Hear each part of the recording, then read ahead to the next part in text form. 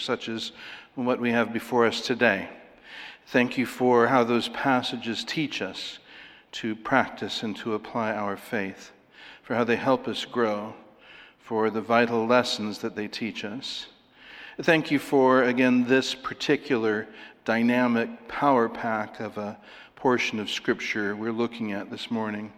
Shock us, we pray, jolt us, wake us up, teach us, get us believing, get us moving forward. We pray in Jesus' name. Amen.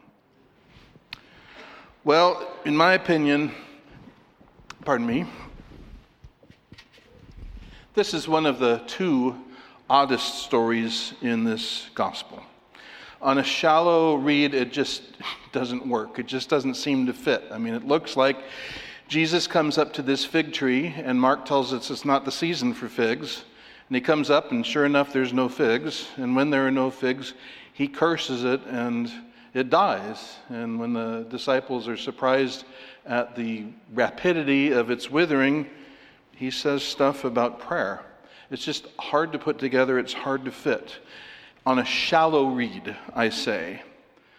Now, the first part doesn't seem to make sense. The second part, we don't know how to make sense of it, because never in 2,000 years has anyone told a mountain to be picked up and cast into the sea and had it happen.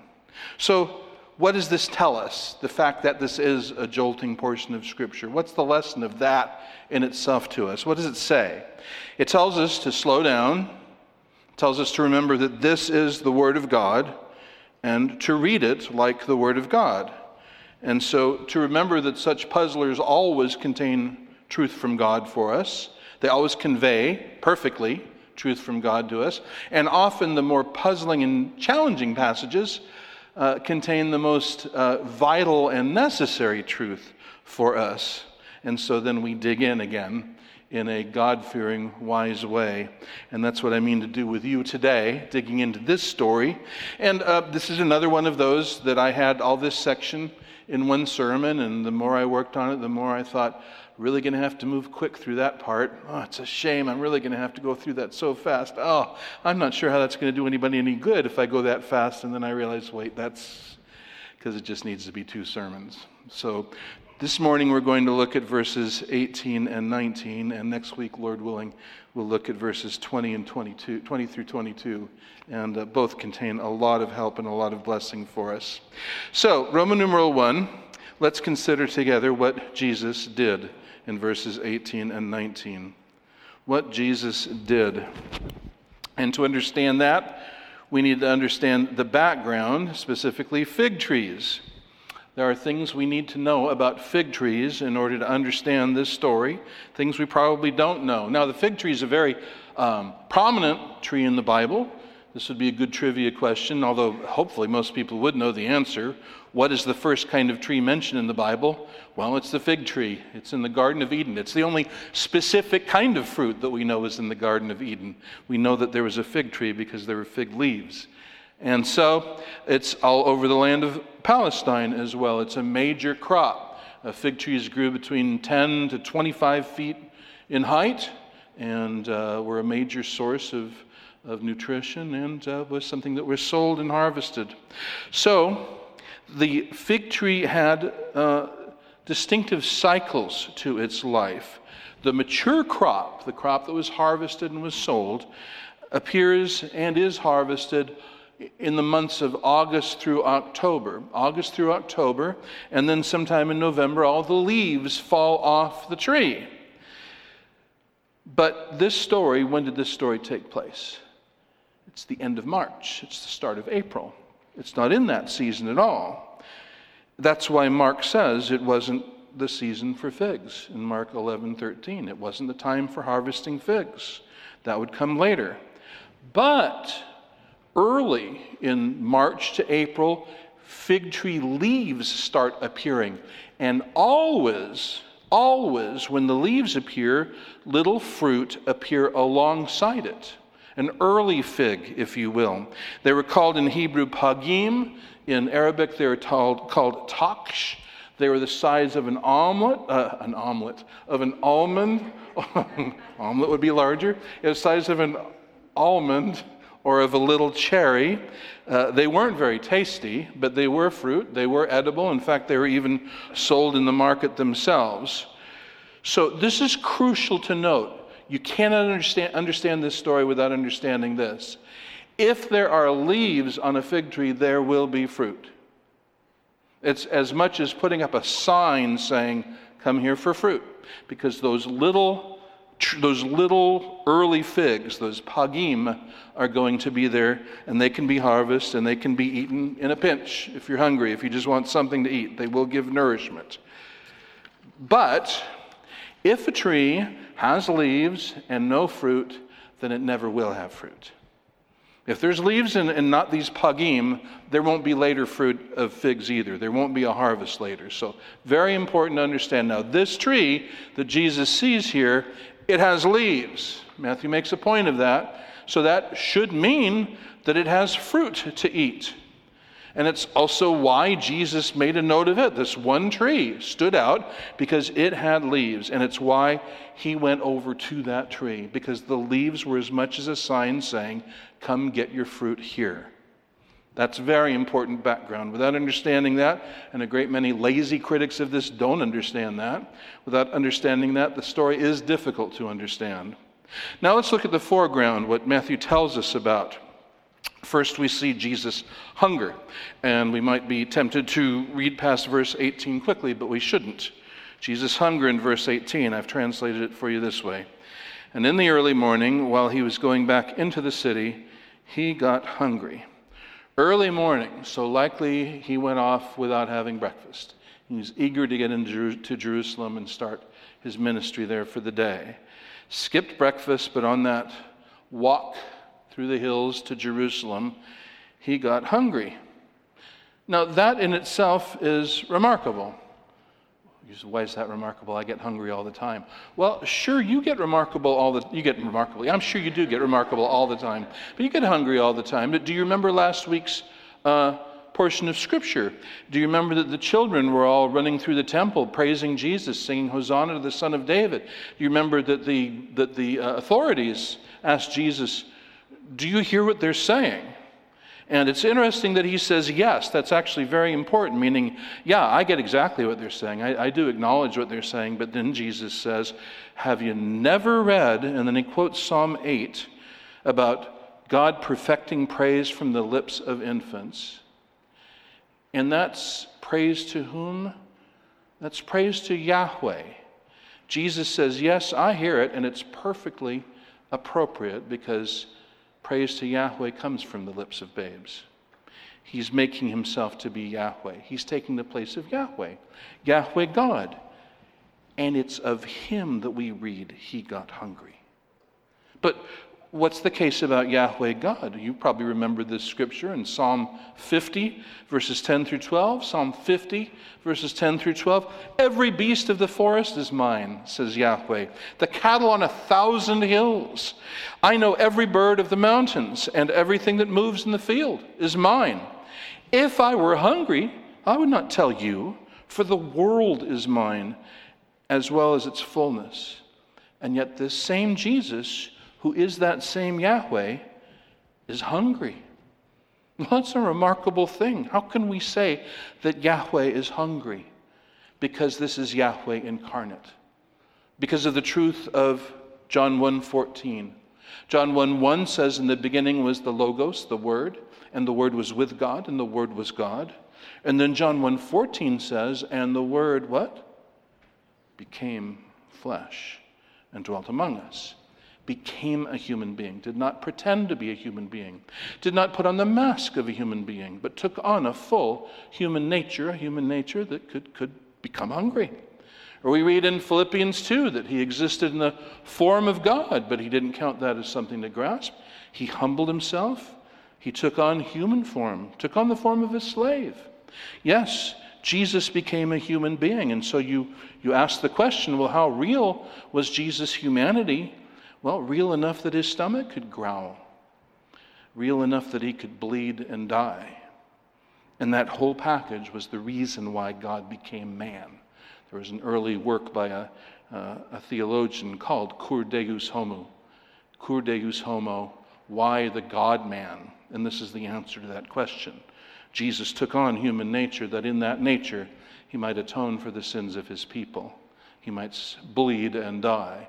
And it's a feature of that nature that he could become hungry. Such was his love for us. Such was his love for his elect, that he took on a true human nature. And this is the glory and the meaning of Christmas. This is where our thoughts should go at this time of year. Well, really all year long, but this time serves as a good reminder for it. It is remarkable that he became hungry. Jesus' hunger. And then verse 19a, we see Jesus' action. And when he saw this one fig tree by the way, he came over to it, and nothing did he find in it except leaves only. I translated that very literally so you could see what stood out to Matthew. He came over to it, this tree that had leaves all over it, but what did he find on it? Nothing did he find on it. Oh, not quite nothing, leaves only. There should be leaves and fruit, but he found leaves only. So now you know why Jesus did this. Now you know why Jesus came over to this tree, though it wasn't the season for ripe figs. You know why he came over to this tree, because it had leaves. And you know why having leaves but no fruit is a thing. It's a big thing. In fact, Mark says very precisely, Mark 11:13, and seeing at a distance a fig tree that had leaves, he went to see if perhaps he could find something, anything on it. Mark says a thing, if he could find a thing on it. He doesn't say if he could find figs on it. Too early for figs. But he should be able to find these early figs, these pagim on it. So when he came to it, he found nothing but leaves.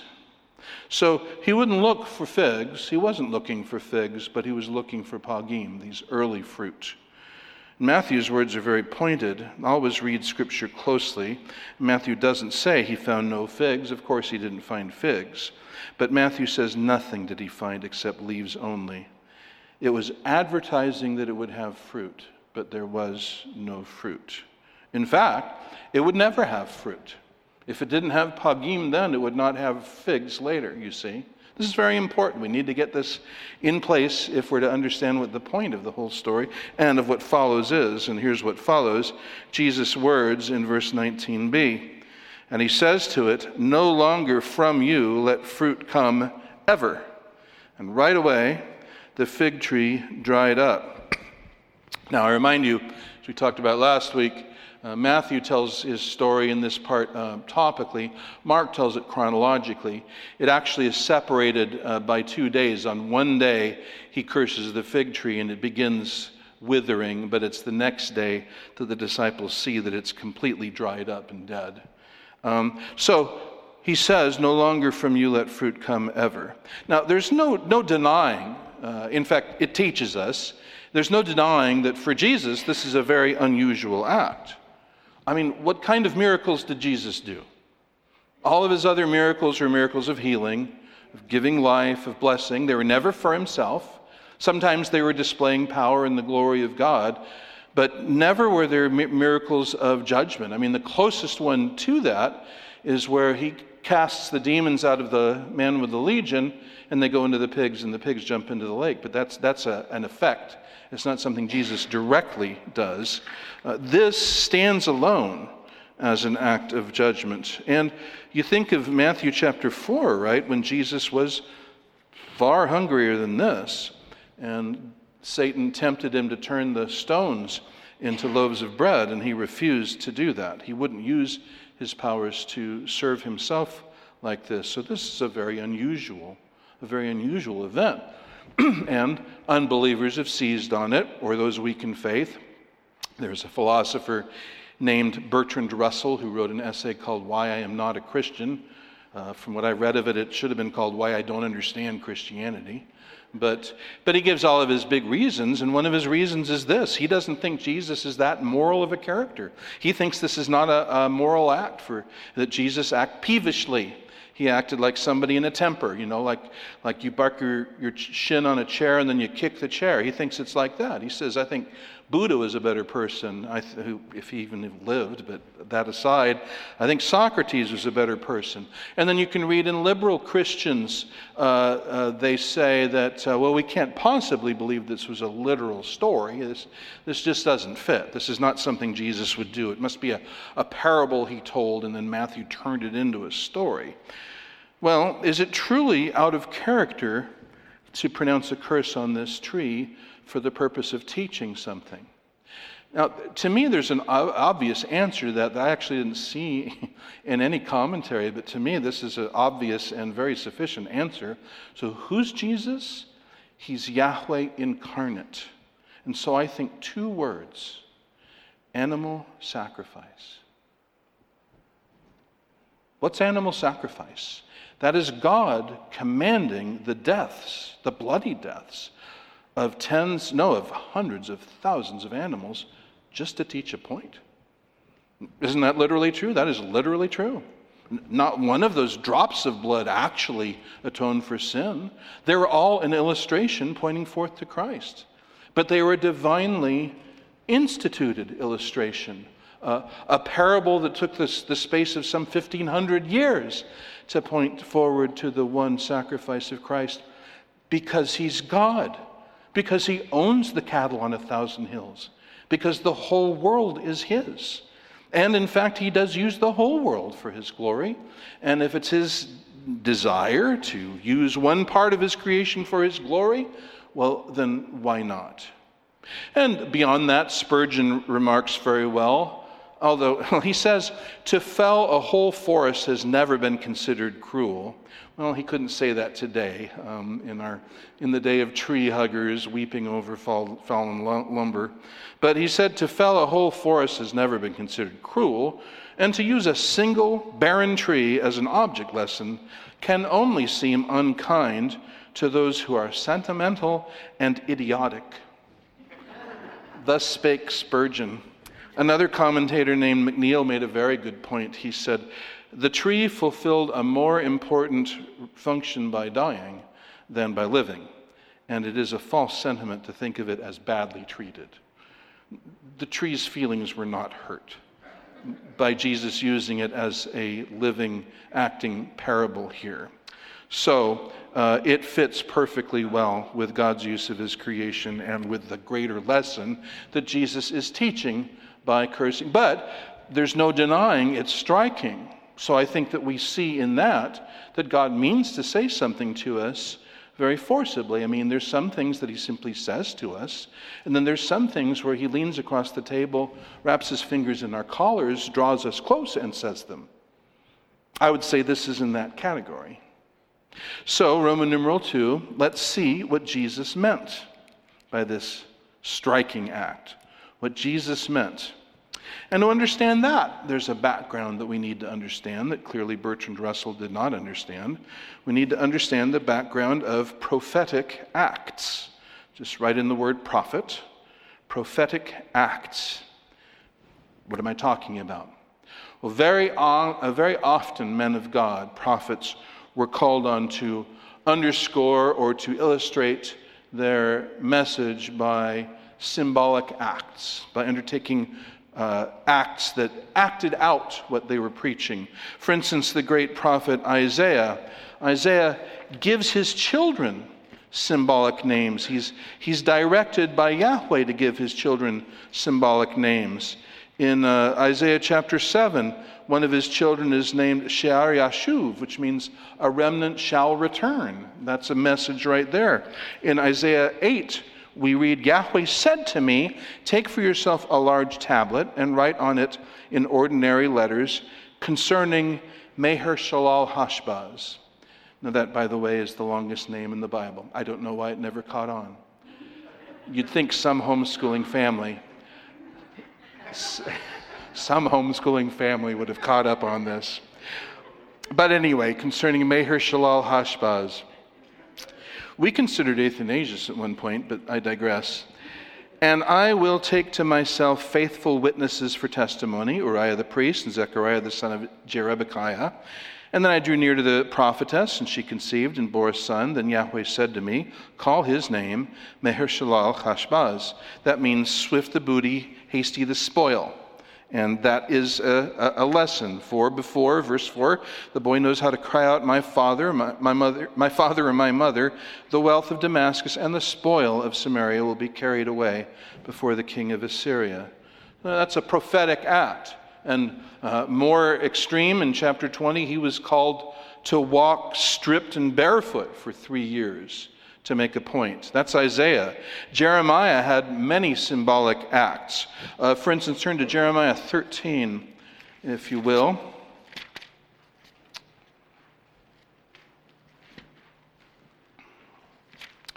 Jeremiah 13. Yahweh said to me, go buy yourself a linen belt and put it around your loins, but do not put it in water. So I bought the belt in accordance with the word of Yahweh and put it around my loins.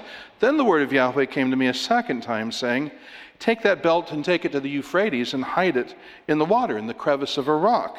So he did so, and then after many days, Yahweh said, go back, verse 6, and find the belt, and he did, and he brought it out, and it was ruined. It was completely worthless. Well, what was that all about? Verse 8, the word of Yahweh came to me, saying, thus says Yahweh, just so will I ruin the pride of Judah and the great pride of Jerusalem, this evil people who refuse to listen to my words and walk in the stubbornness of their hearts and have walked after other gods. They'll be just like this worthless belt. Verse 11, for as the belt clings to the loins of a man, so I made the whole household of Israel and the whole household of Judah to cling to me, that they might be for me a people, but they did not listen. So you see, this is a prophetic act, and it wasn't the only one. There were a number. In chapter 19, he buys a potter's vessel and shatters it. That's another message. In chapters 27 and 28, he puts a yoke on himself and walks around with that. That's another prophetic symbolic message. Jeremiah did many such. Another person famous for a number of his is the prophet Ezekiel. In Ezekiel chapter 4, he's told to set up a model siege, like using Legos if they'd existed at the time. He says, take a brick before you, inscribe a city on it, Jerusalem, Ezekiel 4:1. Set a siege against it, build a siege wall against it, set your face against it. And he says in verse 3, this is a sign to the house of Israel. That was a symbolic action to speak to them that God directed him to do. Also in chapter 4, you know that, well, how do we say this? God directed Ezekiel to use some really awful fuel for his barbecue. And this was also a symbolic message. I can tell by the chuckles how many of you have read Ezekiel chapter 4, or remember it anyway. In chapter 12, he's told to pantomime sneaking off to exile. That's another symbolic act. Hosea, you know about Hosea, chapters 1 and 3. He's told to marry an immoral woman and lose this immoral woman and redeem this immoral woman. All of this also a symbolic act. Continues to the New Testament. If you were to look at Acts 21, verses 10 and 11, you see a prophet named Agabus who binds Paul's belt on his hands and feet as a message, a prophetic message to Paul. So biblically, it's very common for a prophet to engage in prophetic, symbolic actions. And Jesus is who? He's the prophet. That's one of the meanings of Messiah. Prophet, priest, and king. And he's the prophet like Moses, Deuteronomy 18:15. So it's no surprise at all that the prophet engages in a symbolic act. In fact, I'll point out a little something to you. When he entered Jerusalem on a donkey, that was a prophetic symbolic act. Let's see, how many is that? That's one. When he cleaned the temple, that was a prophetic symbolic act. That's two. And here he curses a fig tree. That's another one. How many is that? Why, that's three. And we've seen countless times, but it's probably a multiple of three, how much Jesus and Matthew love things in threes. So here's his third symbolic prophetic act in a space of some 24 hours or so. So we understand prophetic acts. We understand the life cycle of a fig tree. That sets us up to understand a whole lot better what this is all about. So let's look at the foreground and focus on this act. So letter A was prophetic acts, Now, letter B is this act. And you've just got to remember the contextual keys. I tell you, when there's a difficult passage, 9 times out of 10, context is the key to understanding it. Context is the answer to most everything. So what's the context? Remember, Jesus has come into Jerusalem, and how has Jerusalem greeted him? They didn't know who he was. They had to ask. He'd been ministering for some 3 or 4 years around the land of Israel, and the dwellers in the capital of the nation, they didn't know who was walking in through their gates. He goes into the temple and he finds it a sham. He finds it an outrage, an abomination, and he symbolically judges it by stopping the business that wrongly was going on inside of the temple. And the leaders come out and clash with him. The leaders come out and they try to shut him down. They challenge him. They challenge his right to receive such praise. But what's more, they show themselves to be biblically illiterate. Remember what Jesus has to say to them. They say, "Do you hear what these children are saying?" And what's Jesus' answer? "Have you never read Psalm 8? And these are the leaders of Israel. So this is what he's come into. He's come into what should be the capital of God's kingdom.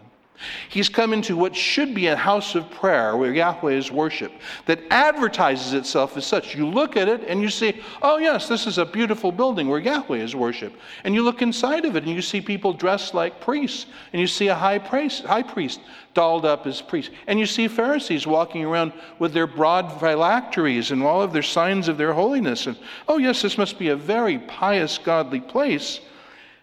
And yet inside of it, it's just rot and death and traditionalism and legalism and envy and greed and materialism.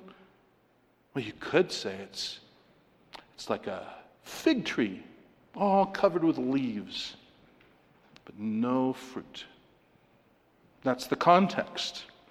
So let's consider what Israel should have been. What should have greeted Jesus? To understand this, we need to go back to the beginning, and we need to remind ourselves what was the model for Israel and is the model for all. Turn back to Genesis 15. And you know when I say turn, I mean please do turn. It will not appear on my mustache. Genesis chapter 15, the first words we read, the word of Yahweh came to Abram. And a dialogue ensues, and we read again in verse 4, behold, the word of Yahweh came to him saying, and then Yahweh is quoted exactly in verses 4 and 5. Verse 6 is the point. Genesis 15:6 is the point. Then he believed in Yahweh, and he counted it to him as righteousness. Now, who is this who believes in Yahweh? This is Abraham, at this point, Abram. And what is going on here? Did Abram convince himself that God had good plans for him? Now, this is a dialogue, this part of the sermon. Did Abram convince himself? Did he reason his way to the thought that God had big plans for him? Did he observe that it looked like God had big plans for him? What's he believing? Is he believing his feeling that he came up with? Or is he believing a word that came to him from outside of himself? B is the correct choice. And this is the model of faith. And it's in this way that Father Abraham had many sons. All of those who walk in faith walk in the steps of Abraham. In this way, he's a model for every believer, but of course, in this way, particularly, he's a model for the nation of Israel, because he is the grandfather of Israel himself, Jacob, who became Israel. So stress this, his faith rested on the word of God. And in that way, he's a model. He's the model for Israel. You hear the word of God and you believe it. Letter B, let's consider the ideal of the people of Israel. Exodus 19, we just looked at that in Sunday school. Let's remind ourselves. Exodus 19, what was all of that signs and wonders in Egypt about? Well, God tells us what it was all about. They're here at the mountain of God. And God says, verse 4, you yourselves have seen what I did to the Egyptians, and how I lifted you up on eagle wings and brought you to myself. So now then, if you will indeed listen to my voice and keep my covenant, then you shall be my treasured possession among all the peoples, for all the earth is mine, and you shall be to me a kingdom of priests and a holy nation. It was all about bringing them to Yahweh, to have a relationship with Yahweh. And how do you have a relationship with Yahweh? Abram taught us. How? By faith. By faith in his word. Faith that would give birth to love for God and clinging to God and walking in his ways. Now there's the ideal. Had they done that, they would have been a priest to the nations. They would have spoken to the nations for God. They would have been seen to be his treasured possession. So there's the ideal for the people of Israel. Abram, the model, faith. Israel, his special people who should have had faith. And what is the reasonable expectation from Israel? What should Jesus have been reasonably able to expect? Now, let me put that back in the context. I see a fig tree. It's got leaves. What should I expect to see on that fig tree? Early fruit, at least early fruit. So what should Jesus have expected? Turn to John chapter 5 with me. Yes, please turn there. I'd like you looking at these words. John chapter 5. Very, very instructive encounter with the Jews.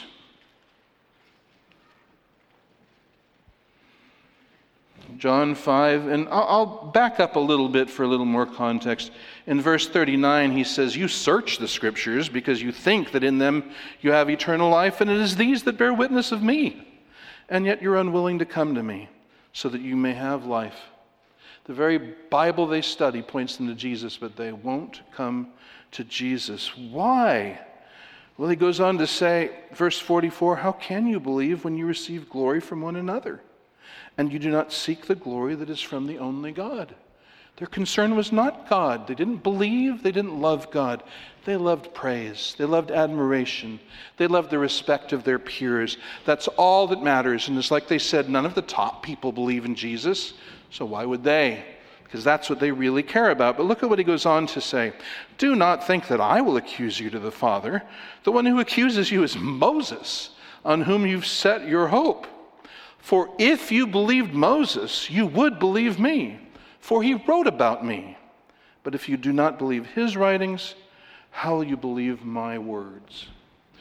So Jesus' reasonable expectation was that they would believe him en masse, as a people, that they would see him and they would hear him, and that as a nation they would turn to him in faith. Why? Because they all said they believed in Moses.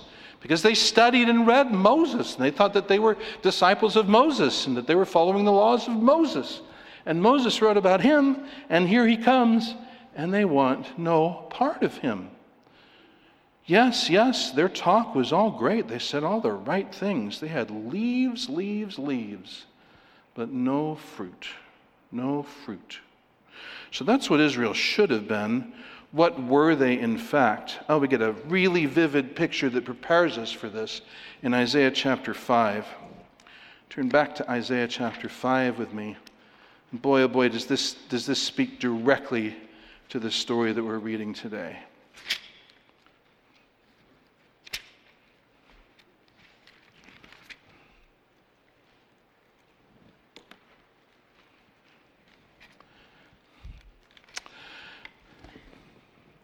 "Let me sing now for my well-beloved, a song of my beloved concerning his vineyard.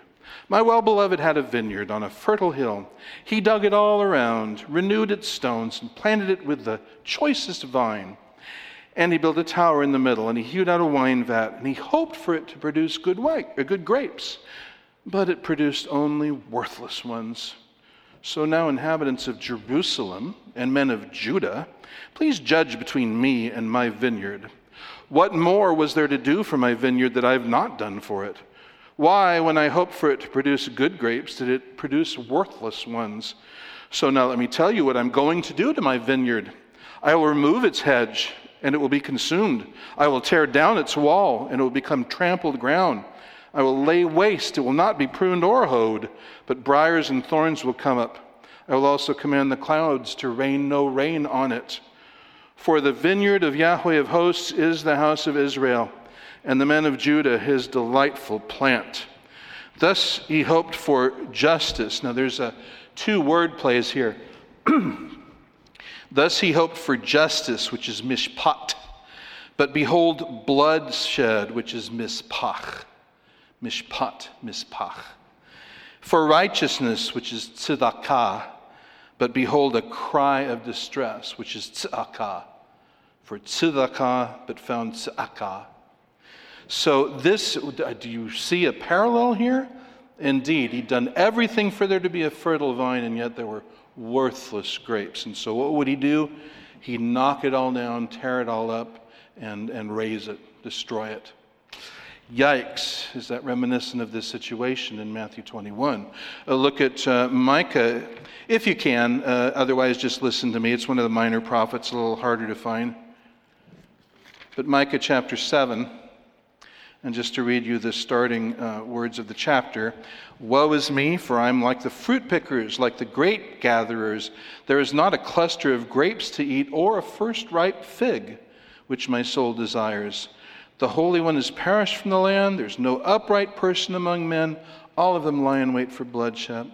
Each of them hunts for others with a net. Concerning evil, both hands do it well. And so forth and so on. The best of them is like a briar, the most upright like a thorn hedge. Your punishment will come. When God comes and could expect, or a righteous person could expect to find figs and grapes, but instead he finds evil and corruption, then that means judgment is on the way. Well, that certainly sets us up for what we're seeing here. It's foreseen in those verses, but it's seen in the Gospel of Matthew. Now, Matthew is full of this. We could spend a whole sermon just reviewing how Matthew has prepared us for this. Let's look at two places. Look at Matthew chapter 6 and remind yourself about this portion of the Sermon on the Mount. And I remind you that Jesus in this portion takes on the three great displays of religion in Israel. The three great ways you showed your religion was in prayer and alms and fasting. And he takes on those three in chapter 6, but look at the way he does. Chapter 6, verse 1, beware of doing your righteousness before men, to be noticed by them. Otherwise you have no reward with your Father who's in heaven. Therefore, when you give to the poor, do not sound a trumpet before you as the hypocrites do in the synagogues, to be glorified by men. And what's a hypocrite? It's an actor. And what did actors do in that day? They put on a mask, so that what you were seeing was not the reality. It wasn't the real thing. You saw a mask. And so people who do these godly acts, but they do it so that people will see it, they're not doing it out of faith. They're not doing it out of love for God. It's a display. Again, verse 5, when you pray, you're not to be like the hypocrites, who like making a great show of their prayers in public, and ornate, long prayers to be seen by men, Jesus says. See, that's the whole thing that's wrong with it. It's not out of faith and love for God. It's out of love for acclaim and for being seen a certain way. Again, verse 16. Now, whenever you fast, do not put on a gloomy face, as the hypocrites do. They neglect their appearance so that they will be noticed by men when they're fasting. Oh, they've got their reward in full. But you fast unto God, you see. So all of this was just display. It was all just a show. It was just leaves, no fruit, leaves only. Chapter 6, now turn to chapter 15 for another dose of what we see so much of in the Gospel of Matthew. So chapter 15, Jesus is going on his way, but top men come to him. Pharisees and scribes came to Jesus from Jerusalem. These are the leaders. And their great concern is that he's bringing the word of God? Is that he's doing the works of God? No. They care for none of those things. What they care about is, why do your disciples break the tradition of the elders? That's all they care about. They don't care that Jesus is God incarnate. They care that he's not walking by their rules. And so Jesus counters with, why do you break the commandment of God for your tradition? And he just absolutely scorches them and says, verse 7, you hypocrites, rightly did Isaiah prophesy of you. This people honors me with their lips, but their heart is far away from me. But in vain they worship me, teaching his doctrines the commands of men. All show, no reality. All leaves, no fruit. This is what we see again and again in the Gospel of Matthew. We also remind ourselves of the ignored homework assignment. Do you remember Jesus gave them a homework assignment and they shined him on? Turn to Matthew chapter 9. This is very apropos. Matthew 9, verses 10 through 13. So Matthew has been called, Matthew, the tax collector, and he holds a reception in his home. Verse 10 says, many tax collectors and sinners came and were dining with Jesus. And when the Pharisees saw this, they gasped to the disciples, why is your teacher eating with tax collectors and sinners? And Jesus says, it's not those who are healthy who need a physician, but those who are sick. Tell you what, I got a little assignment for you boys. You go and learn what this means. I desire chesed in the Old Testament. I desire compassion and not sacrifice. For I did not come to call the righteous, but sinners. We gave them an assignment to go and study that verse. That God didn't want just the outward box checking, just the outward external rituals, just leaves. He wanted the internal reality of compassion. So he gave them this assignment, an assignment from Messiah. You'd think that was important.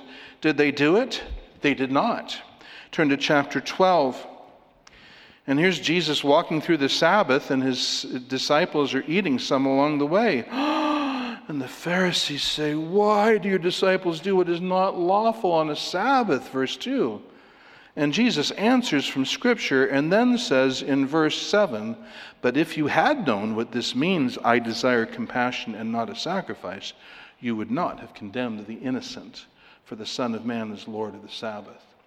They did not care about the inner reality. They felt that the outer show was sufficient, and it was not. And so you get this scorching from Jesus. We'll see it in a couple of chapters in Matthew 23. That chapter is full of scorching of the scribes and Pharisees. And what does he call them over and over? Hypocrites. Matthew 23:5.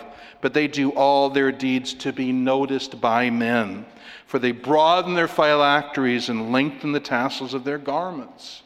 Again, verse 25, he says, woe to you, scribes, Pharisees, hypocrites! For you clean the outside of the cup and the dish, but inside they're full of robbery and self-indulgence. Verse 27, woe to you, scribes and Pharisees, hypocrites, for you're like whitewashed tombs, which on the outside appear beautiful, but inside they're full of dead men's bones and all uncleanness. All leaves, no fruit. All show, no go. No reality, or perhaps as we say in Texas, all hat, no cattle. Why was Israel like that? How had they gotten so far off? The answer is given in Romans chapters 9 through 11. And I'm just going to turn to chapter 9, verses 31 through 33. Why Israel was that way, Romans 9. 31 through 33, but again, chapters 9 through 11 are all about this. But Paul says it in a piece here. Did I say, it's verses 31 through 33, in case I said that wrong. But Israel, back up to 30. What shall we say? The Gentiles who did not pursue righteousness laid hold of righteousness, even the righteousness which is by faith, as Abraham taught. But Israel, pursuing a law of righteousness, did not attain that law. Why? Because they did not pursue it by faith, which we saw from the start was the whole thing. Abram believed Yahweh and he counted it to him as righteousness. Faith all the way through, but they thought if they checked the external boxes, that was sufficient. So, and particularly boxes of their own making through their man-made traditions. But they did not pursue it by faith, but as though it were by works, and then here comes the real heart of it. They stumbled over the stumbling stone, just as it is written, behold, I am laying in Zion a stone of stumbling and a rock of offense, and the one who believes upon him will not be put to shame. Well, who is that stumbling stone? That's the Lord Jesus, and they wanted no part of him. They would have flooded to him if they'd been walking in faith, but they wanted no part of him. So, all they produced, God wanted faith, all they produced was externalism, traditionalism, legalism, all leaves, no fruit. And so here's Jesus' curse. Jesus says, no longer from you let fruit come ever. And right away, the fig tree dried up. So the meaning was literally on a tree that was all leaves and no fruit. And the symbol here was, it was a judgment on the religious leadership that was all show, no faith, and their followers. Remember when he cleansed the temple, who did he throw out? Those who sold and those who bought. Everyone participating in this externalistic robber system. And so Jesus, he's not pronouncing judgment on his followers. He's not pronouncing judgment on the children who shouted his praises or the people who believe in him and walk in him. But he is pronouncing judgment on the all leaves, no fruit people, the people who are all show, no go. That's the meaning. And it's a warning. This symbolic act is a warning to them. You see about this in Luke chapter 13. He actually tells a parable that explains this to us. Luke chapter 13, verses 6 through 9. Luke 13, 6 through 9. He says, a man had a fig tree which had been planted in his vineyard, and he came seeking fruit on it, and did not find any. And he said to the vineyard keeper, behold, for 3 years I've been coming seeking fruit on this tree and not finding any. Cut it down. Why does it even use up the ground? And he answered and said to him, let it alone, sir, for this year too, until I dig around it and put in manure. And if it bears fruit next year, fine, but if not, cut it down. So here's about 3-4 years. How long was Jesus' ministry? About 3-4 years. And then the fig tree was cut down. That's the meaning of this. And finally, in this portion, Matthew 21:43. You can just note down and I'll read it to you. Matthew 21:43. Have you never read the scriptures? This stone which the builders rejected, this became the chief cornerstone. This came from the Lord, and it is marvelous in your eyes. Behold, verse 43, behold, I say to you, the kingdom of God will be taken away from you and given to a nation producing the fruit of it. And that generation was losing its opportunity. Another generation, another new, as it were, renewed, converted nation of Israel would be the one receiving it. So that's the message to that generation, but I can't not ask the question, so what's the message to our generation? I mean, is there something for us here? Yes, there certainly is by way of application. I can't not observe that no nation in history has ever had freer access to the Word of God except for the nation of Israel and the monarchy. No nation has ever had free, I mean, they didn't have the whole Word of God. We've got the whole Word of God, all 66 books. We've got free access to it. That's been the meaning of the foundation of this country. Freedom to worship God according to what Scripture says. Indeed, we've got churches all over the land. We've got religion all over the land. But remember what Jesus says in Luke chapter 12, verse 48.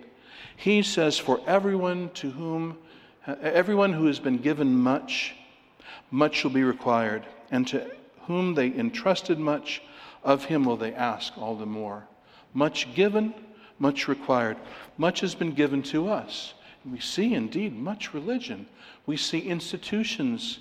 We see denominations, all of them formed to be faithful to God and to the Word of God. But what do we see today? What do we see today when we walk up to these buildings and we see these grand structures? And I also think of England and of Europe. And you go to these buildings and they're just breathtaking. I mean, I absolutely love our church. When I first walked in, I loved it.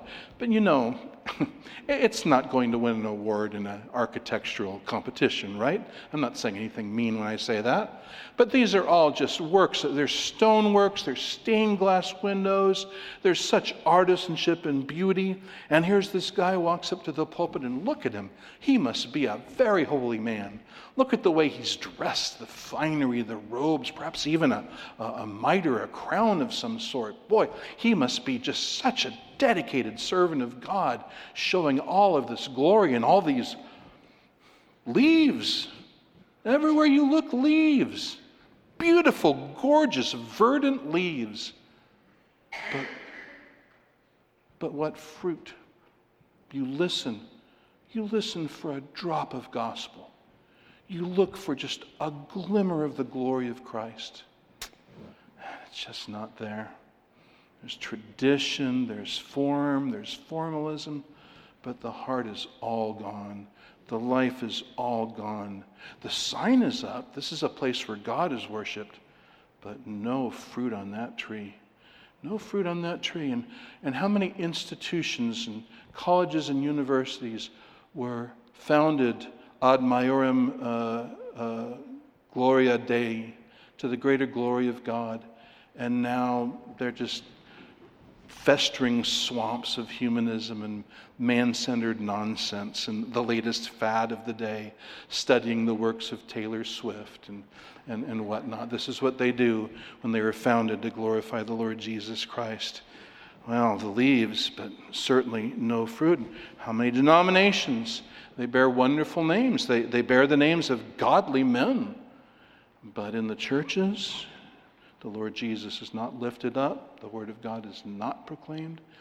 God is not worshipped. And you'd think you're going to hear. You'd think that there's got to be fruit. All those leaves. Just leaves. Leaves only. Yes, we've talked about churches. We've talked about denominations. And how many have the most wonderful names, these churches? Redeemer this, Trinity that. But you go inside, just leaves, no fruit.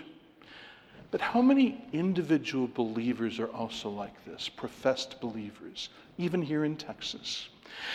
Think of what Ryle says, Bishop Ryle. He says, open sin and avowed unbelief no doubt slay their thousands, but profession without practice slays its tens of thousands. Form without reality. Profession of faith, but no show of faith. No heart of faith. No reality of faith. Well, the truth is that real faith always produces real fruit. And that's what we're going to focus on next week, Lord willing. What that real faith is and how it produces real fruit. Let us pray. Heavenly Father, we thank you for this, your word, and for the vital truth that it teaches us. We pray that the Holy Spirit will send it home to our hearts, that we will hear it according to our own individual needs, and that we will hear the voice of God warning us away from mere formality and formalism and calling us to real, vital heart faith. Faith that seeks and hears the word of God and clings to it, stands on it, lives it. We pray these things in Jesus' name. Amen.